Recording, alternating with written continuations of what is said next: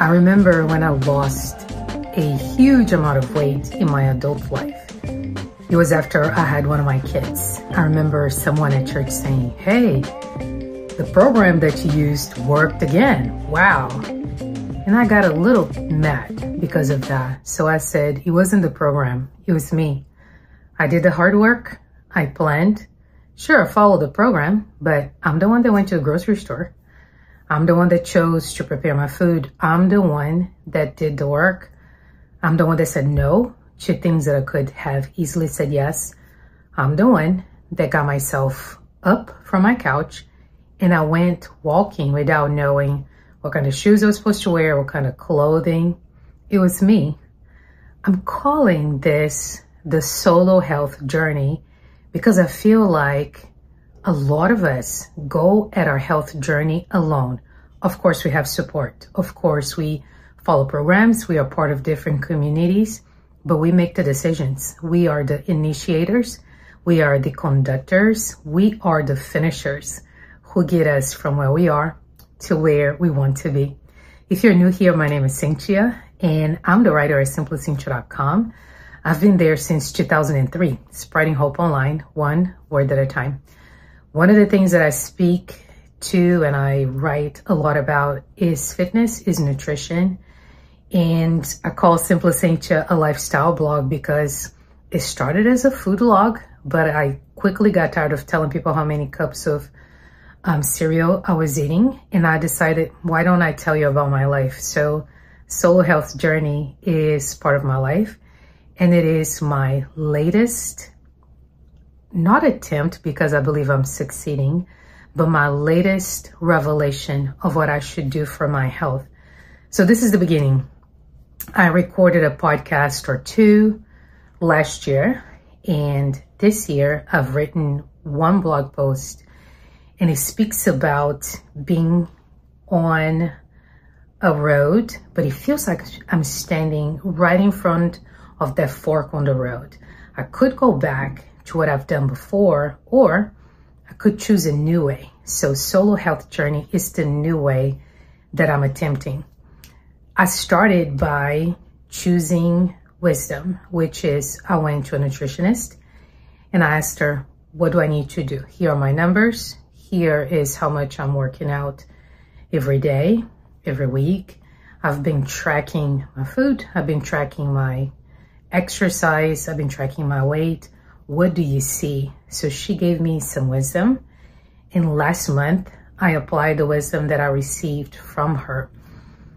In order to summarize it, I can tell you that I went into what is called a reverse diet, which is basically you eat what you're supposed to eat to maintain your weight. That was illuminating. Why? I thought I felt good, but I never felt as good as I did this past month. She also told me something that was revolutionizing. I knew it, but I was not practicing. She said, Cynthia, there's not a limit on veggies. There's not a limit on fruit. Like, you cannot overdose on those things. So I decided to make sure that I ate enough green veggies and veggies of other different colors throughout my day. And I cannot begin to express how clear my mind became. I felt, again, I wasn't feeling bad, but I became a person that feels optimal health and walks in optimal health this past month, just by making the decision not to go to where I was going before, but trying to choose a new and a different way that works for me. So that was month one. Another thing that I discovered during this solo health journey is that there's more than one number that matters. Again, this is not new information. This is actually old. And I knew that before when I decided that I wanted to change my life because I wanted longevity. I wanted health. I didn't want to die from preventable diseases. There were numbers I was tracking, not only the number on the scale, but I was tracking my blood pressure, my cholesterol, all those good things that the doctor were telling me mattered, and I kept up with. And I kept going back to the doctor and saying, hey, I'm doing the work. how are the numbers looking? So I always knew that as far as numbers, it wasn't just a scale, there were more.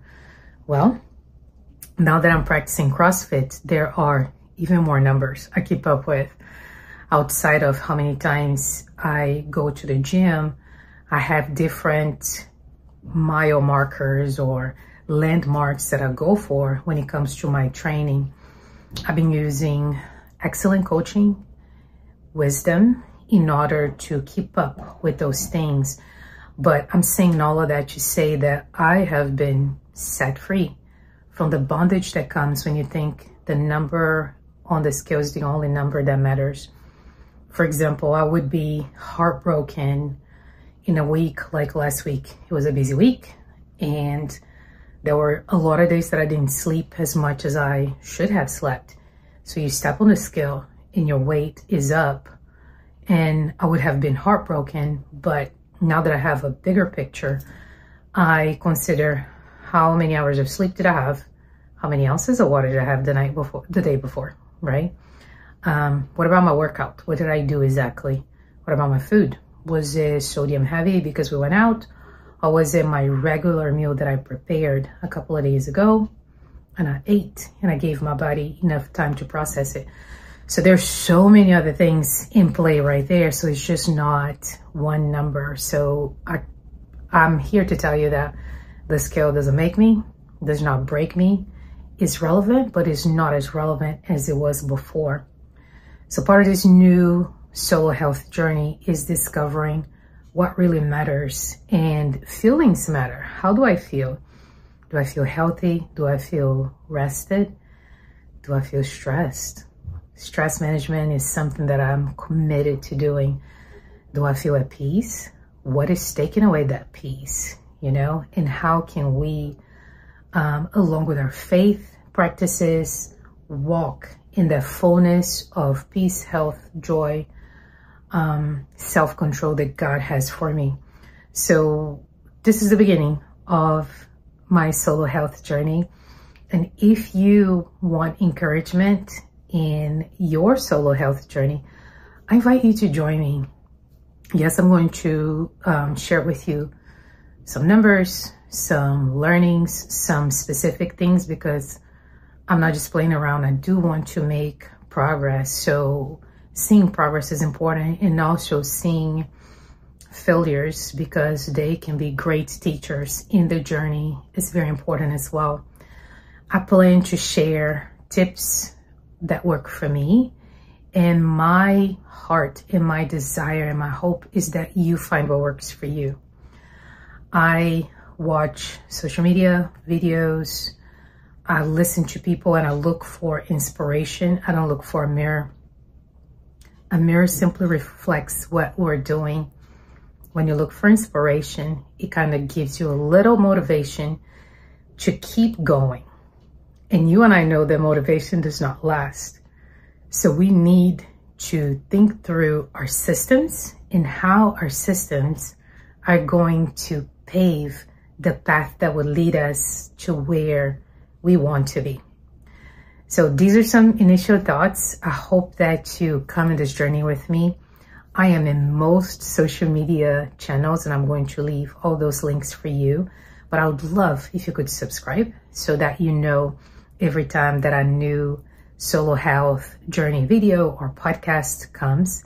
And go ahead and start interacting if you have questions, if you have suggestions of topics. And I want to know if this registers with you. Have you ever felt as if you are standing and you can either take a left and go where you've always been before, but it hasn't necessarily worked, or you can change things around and take that brave step and take a right, which might be unknown, but it might lead to where you are always supposed to be. This is your friend Cynthia with simplycynthia.com, and we spread hope online, one word at a time. Bye.